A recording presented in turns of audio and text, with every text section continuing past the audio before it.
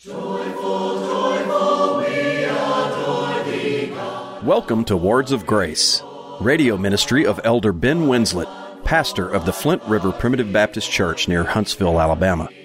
We invite you to stay tuned to today's broadcast. I want to begin today's broadcast by simply asking you the question, do you believe that pastors are trustworthy, or perhaps more specifically, are pastors, in your opinion, a trustworthy source of spiritual wisdom?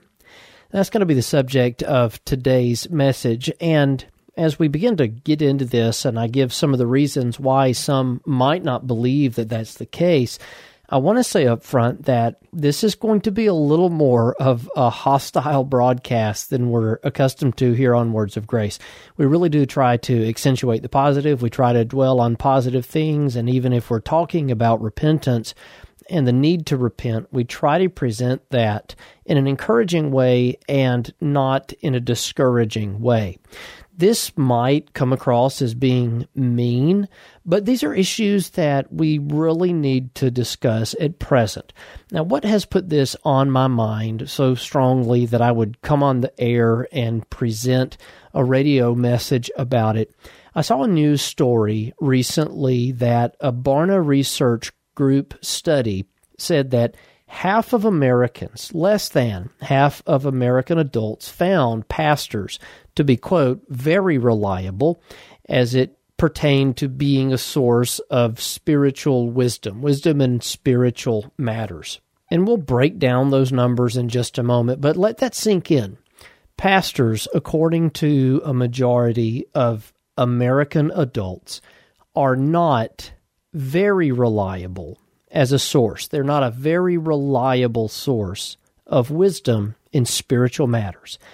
I think if we were to take a survey and use the same exact questions of Americans 50 years ago, or 100 years ago, or 200 years ago, more Americans, a higher percentage of Americans would have believed that pastors, preachers, people who believe in the Bible and pastor churches, a higher number would believe that their ministry or other ministers are a reliable source of wisdom, especially in spiritual matters. In fact, there was a day when probably the regular mundane decisions of life, we might even run past our pastors. Do I need to go to this college or that college? Do I need to invest in a new automobile, or should I try to get this one to last a little longer? What about the person that I need to be marrying? Is this a person fit for me to marry?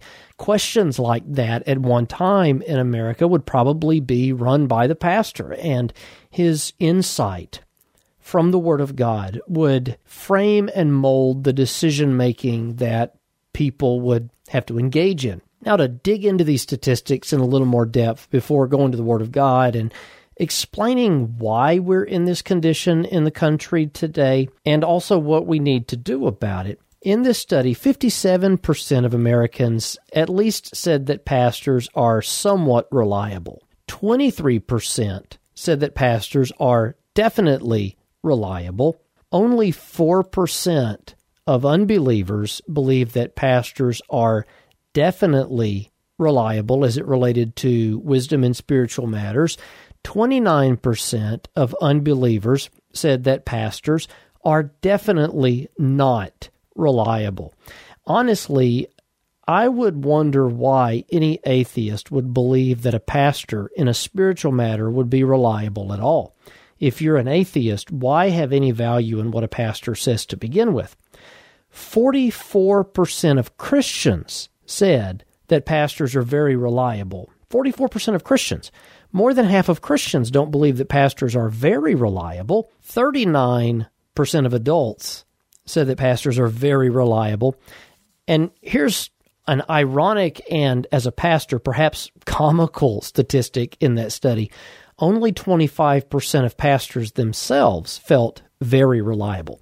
And so I guess if I'm looking at my peers, maybe we have a humble perspective on ourselves as far as, do I feel very reliable? Well, only 25% of pastors do, meaning that 75% of pastors did not feel very reliable in the spiritual wisdom that they could give another person.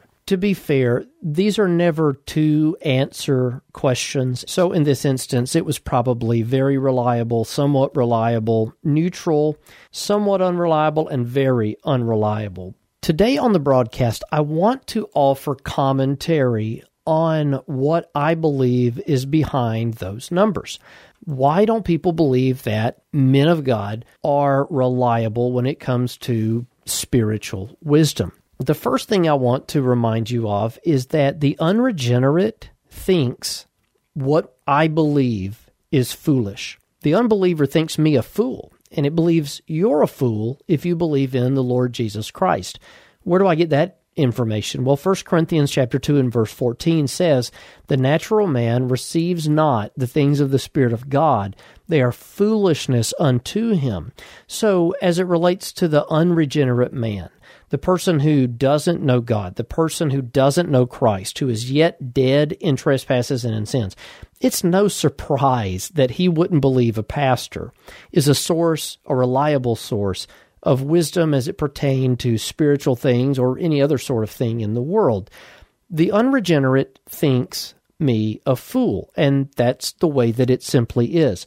Now, one of the things that we'll say at the close of today's broadcast, even though he might think I'm a fool in spiritual ways, if you and I live according to the principles of the Word of God, his mouth would be stopped as he looks at the superiority of peace and happiness in my personal life. And especially if I apply the wisdom of the book of Proverbs to the practical decisions of my life and my style of living, he would look and see that following the Bible is a very pragmatic thing to do, especially as it relates to personal finances and selecting a spouse and being upright in living, abstaining from sinful things that cause an early end to our lives. But the unregenerate, because of the spiritual things that we believe, he thinks that we're foolish because these things are spiritually discerned. In other words, if a person lacks the Holy Spirit in their person, if they are not born of the Spirit and the Spirit is not in them, well, they're going to think everything that we believe is foolishness and folly to begin with. To them that perish, the gospel is foolishness, but unto us which are saved, it is the power of God. And so, one reason that this is the case, well, unregenerates will always think what we believe is foolish. Still, the ministry has, in times past, been seen, perceived with more respect than they are today. And so we want to now think about this question: why do people not respect pastors in today's time more than they do? Why do they not respect pastors the way they did in previous generations? Now, if you know me and you're a regular listener to Words of Grace, you know that I don't take the title of reverend upon myself because the one time it's used in the Bible, it described God, and the biblical titles for the ministry are elder or bishop or pastor, evangelist.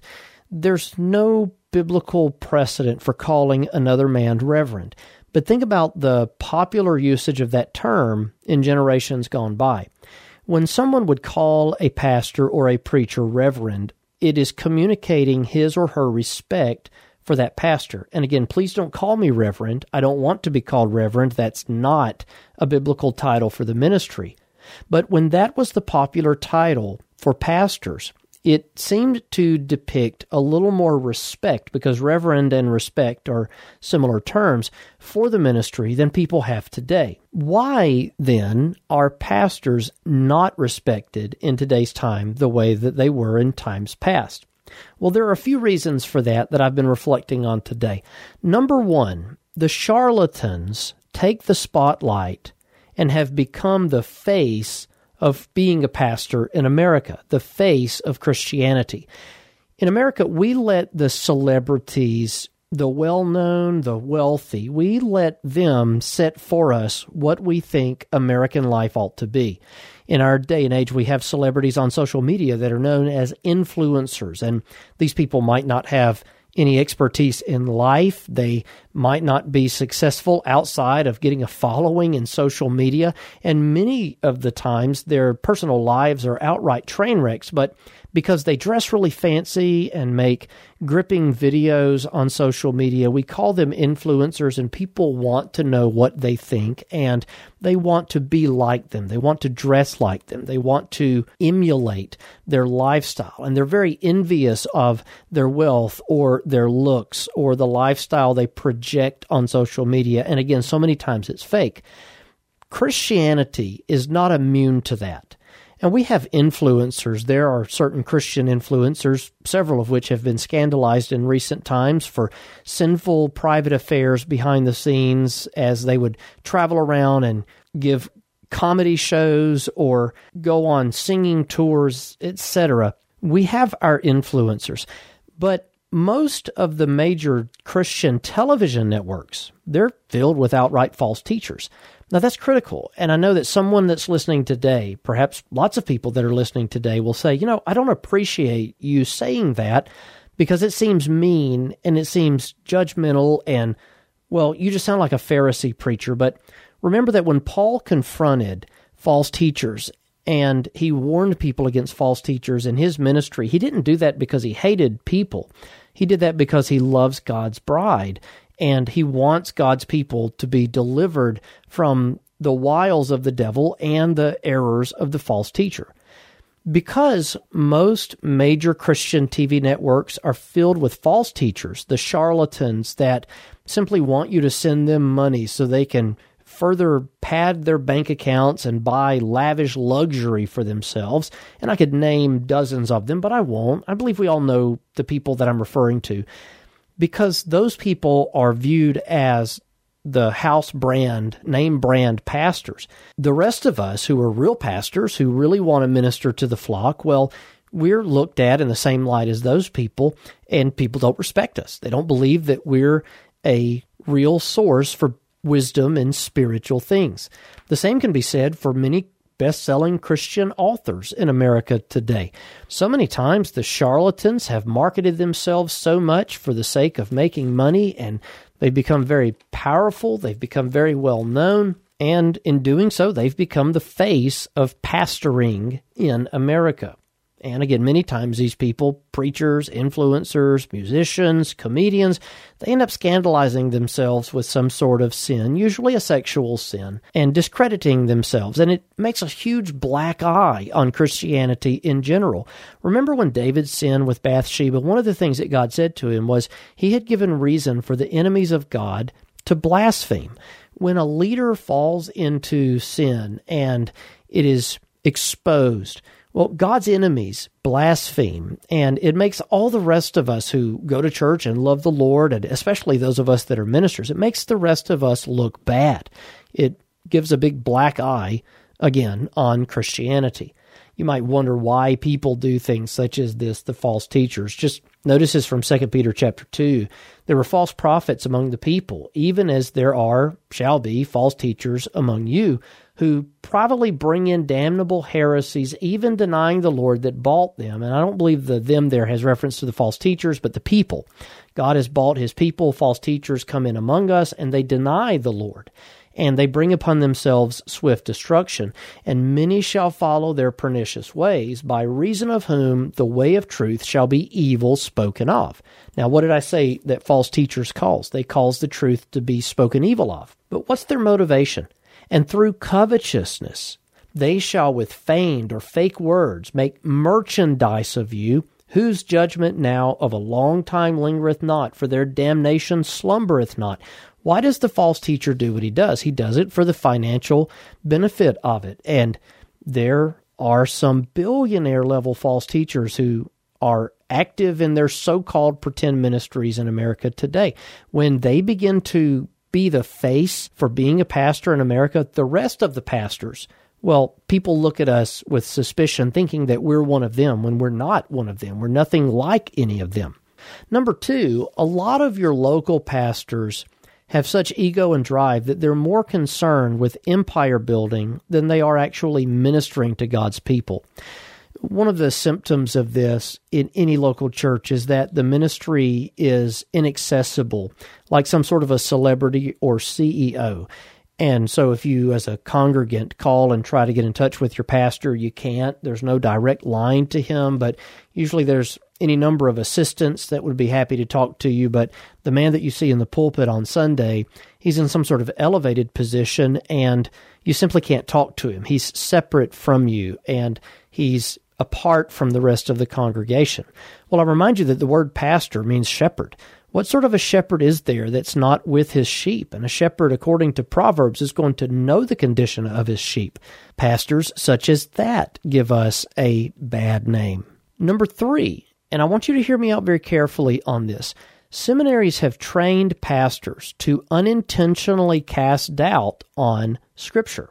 Now, what is our only source of wisdom as pastors and Christians to be? Well, it's to be the Word of God. But seminaries have trained people to not only doubt the accuracy of the underlying text, but to also dispute the translative choices that the translators of the Bible into our English language have made.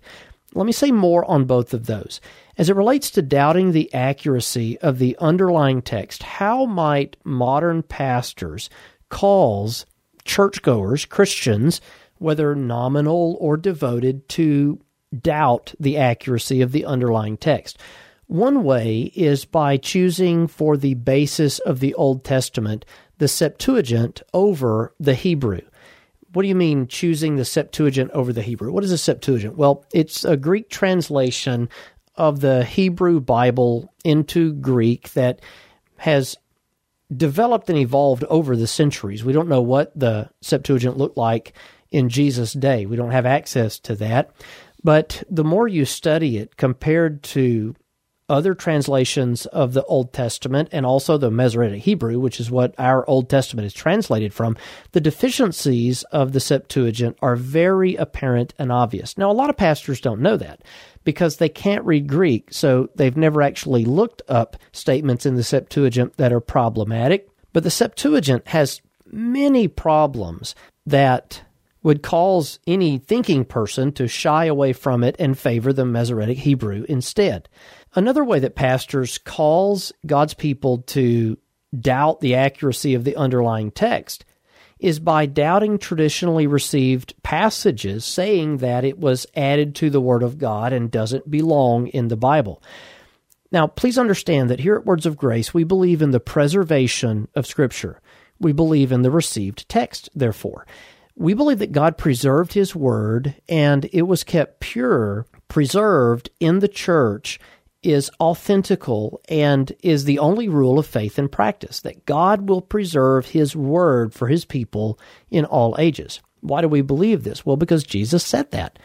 Heaven and earth shall pass away, but His words shall not pass away. God preserves His Word, despite being the most sought out to destroy book in human history. It exists in greater quantities than any other book that's ever been published, because God wins, and He proves this over and over again. Has your pastor ever caused you to doubt the pericope adultery, the woman taken in adultery? Did you know that's the common view among so-called conservative pastors today, that that's not really a true story given to us through divine inspiration? Well, preachers all through history accepted it, but we're so much smarter today. We've determined that it doesn't belong in the Word of God. And so when I say we, I have reference to modern academics and pastors. Another one is the longer ending of Mark. They'll say the longer ending of Mark doesn't belong in the Word of God, despite the fact that it is one of the most anciently quoted passages in Scripture. You literally can find citations of that all through church history. No one that was sound ever doubted that the longer ending of Mark belonged in the Bible, and yet modern Bible translators today put it in brackets or italics. Preachers don't preach from it authoritatively, and worse than that, they claim it doesn't belong in the Word of God and isn't inspired. The list goes on and on. The doxology and the Lord's Prayer in Matthew's Gospel. A church member asked me a couple of weeks ago, how come the modern translations of the Bible don't have all of the Lord's Prayer? Well, for the same reason, because the critical text, a collection of old Greek manuscripts that disagree with themselves in thousands of places, let alone the received text, because those manuscripts lacked the longer ending, the doxology of the Lord's Prayer. People have removed it from the Word of God, and preachers teach against citing it in the pulpit. The Johannine comma, 1 John 5:7 is another such example of that, and so many other places. Sometimes only a single word, like in 1 Timothy 3:16, God is manifest in the flesh, is changed to a simple pronoun instead of the word God. The title of Jesus as the only begotten of the Father is changed. So many places exist in the Word of God that modern preachers and academicians consider spurious, that when your average person sitting out there hears that, all he hears is, well, God's Word has a bunch of changes in it that were not original to the writers, so we really don't know what God actually intended for us to know. Where is the Word of God? Apparently, we don't even know what it is. Preachers do this in another form by disputing the translation choices of whichever translation they're using. You'll often hear it in the form of, quote, a better translation of this statement would be. Now, I often wonder when I hear that coming from a pulpit, does this preacher actually speak Hebrew or Greek? And 99 out of 100 times the answer to that question is no. He couldn't walk into a Greek restaurant and order a dish in Greek, or ask for the restroom, or go into a store and ask to buy a shirt or a pair of shoes or boots. If a person isn't fluent in Greek, what gives them the authority to simply pull out a lexicon, a dictionary, being unaware of how words or phrases were actually used in the first century through the study of history? What gives them the right to say, this isn't translated correctly, and so what you really should believe about it is this? All that does, all both of those things do, is cause doubt in the mind of a child of God when they hear preaching. And I just call upon us not to do that. In both of those cases, modern evangelical preachers have sided with critics as it relates to the Word of God, and not the bedrock powerhouse ministers of the gospel in generations past. Number 4, why people don't take ministry seriously as a source of wisdom in a spiritual sense. As pastors, and I'm guilty of this at times, this constant pushing of politics, whether right-wing or left-wing, woke issues, social justice, or American exceptionalism on the other side of the aisle, instead of the true gospel and the kingdom of God, has made people stop listening to us. If I go to church on Sunday, and instead of hearing about Jesus, the King of Kings and Lord of Lords, the only potentate who only has immortality, and how the Lord died for me upon the cross and saved me from my sins, and how He wants me to live, if I go to church and I hear a political sermon and how I should vote for one candidate over another instead of hearing the gospel, and how I hear about America, America, instead of the kingdom of God is at hand, the kingdom of God is at hand, listen, I'm just going to walk away. I'm not going to listen to that, because the pastor who does that's no different than a political pundit on a left or a right-wing political commentary show that airs on cable news at night. We are not at church, pastors, to push our political hobby horses. We are here to preach Jesus.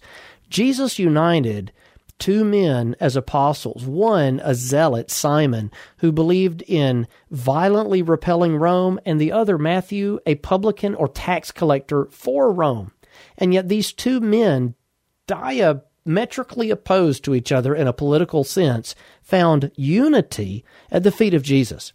We have something that unites people of all different mindset and philosophy, nationality, ethnicity. I'm convinced that people don't pay a lot of us any attention because there's no difference in us and the guys we hear on the cable news networks or the AM political radio stations. Now, I've been hard on us as ministers, so let me just say, as American people, this is a criticism of Christendom and America in general. We have inadvertently replaced biblical Christianity with a Christian-flavored, moral, therapeutic deism. How do you know this is the case? Well, simply share the word with people who claim to believe in the Lord Jesus Christ. They get offended.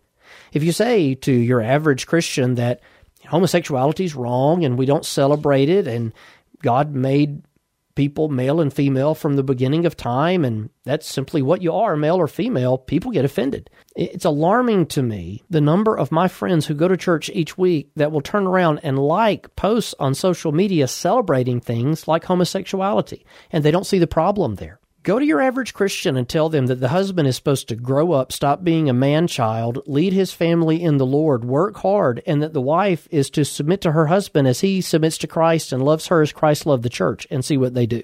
They might be offended at you. They might laugh you out of the room. Go to your average person and tell them they're to deny themselves, take up their cross, and follow Jesus.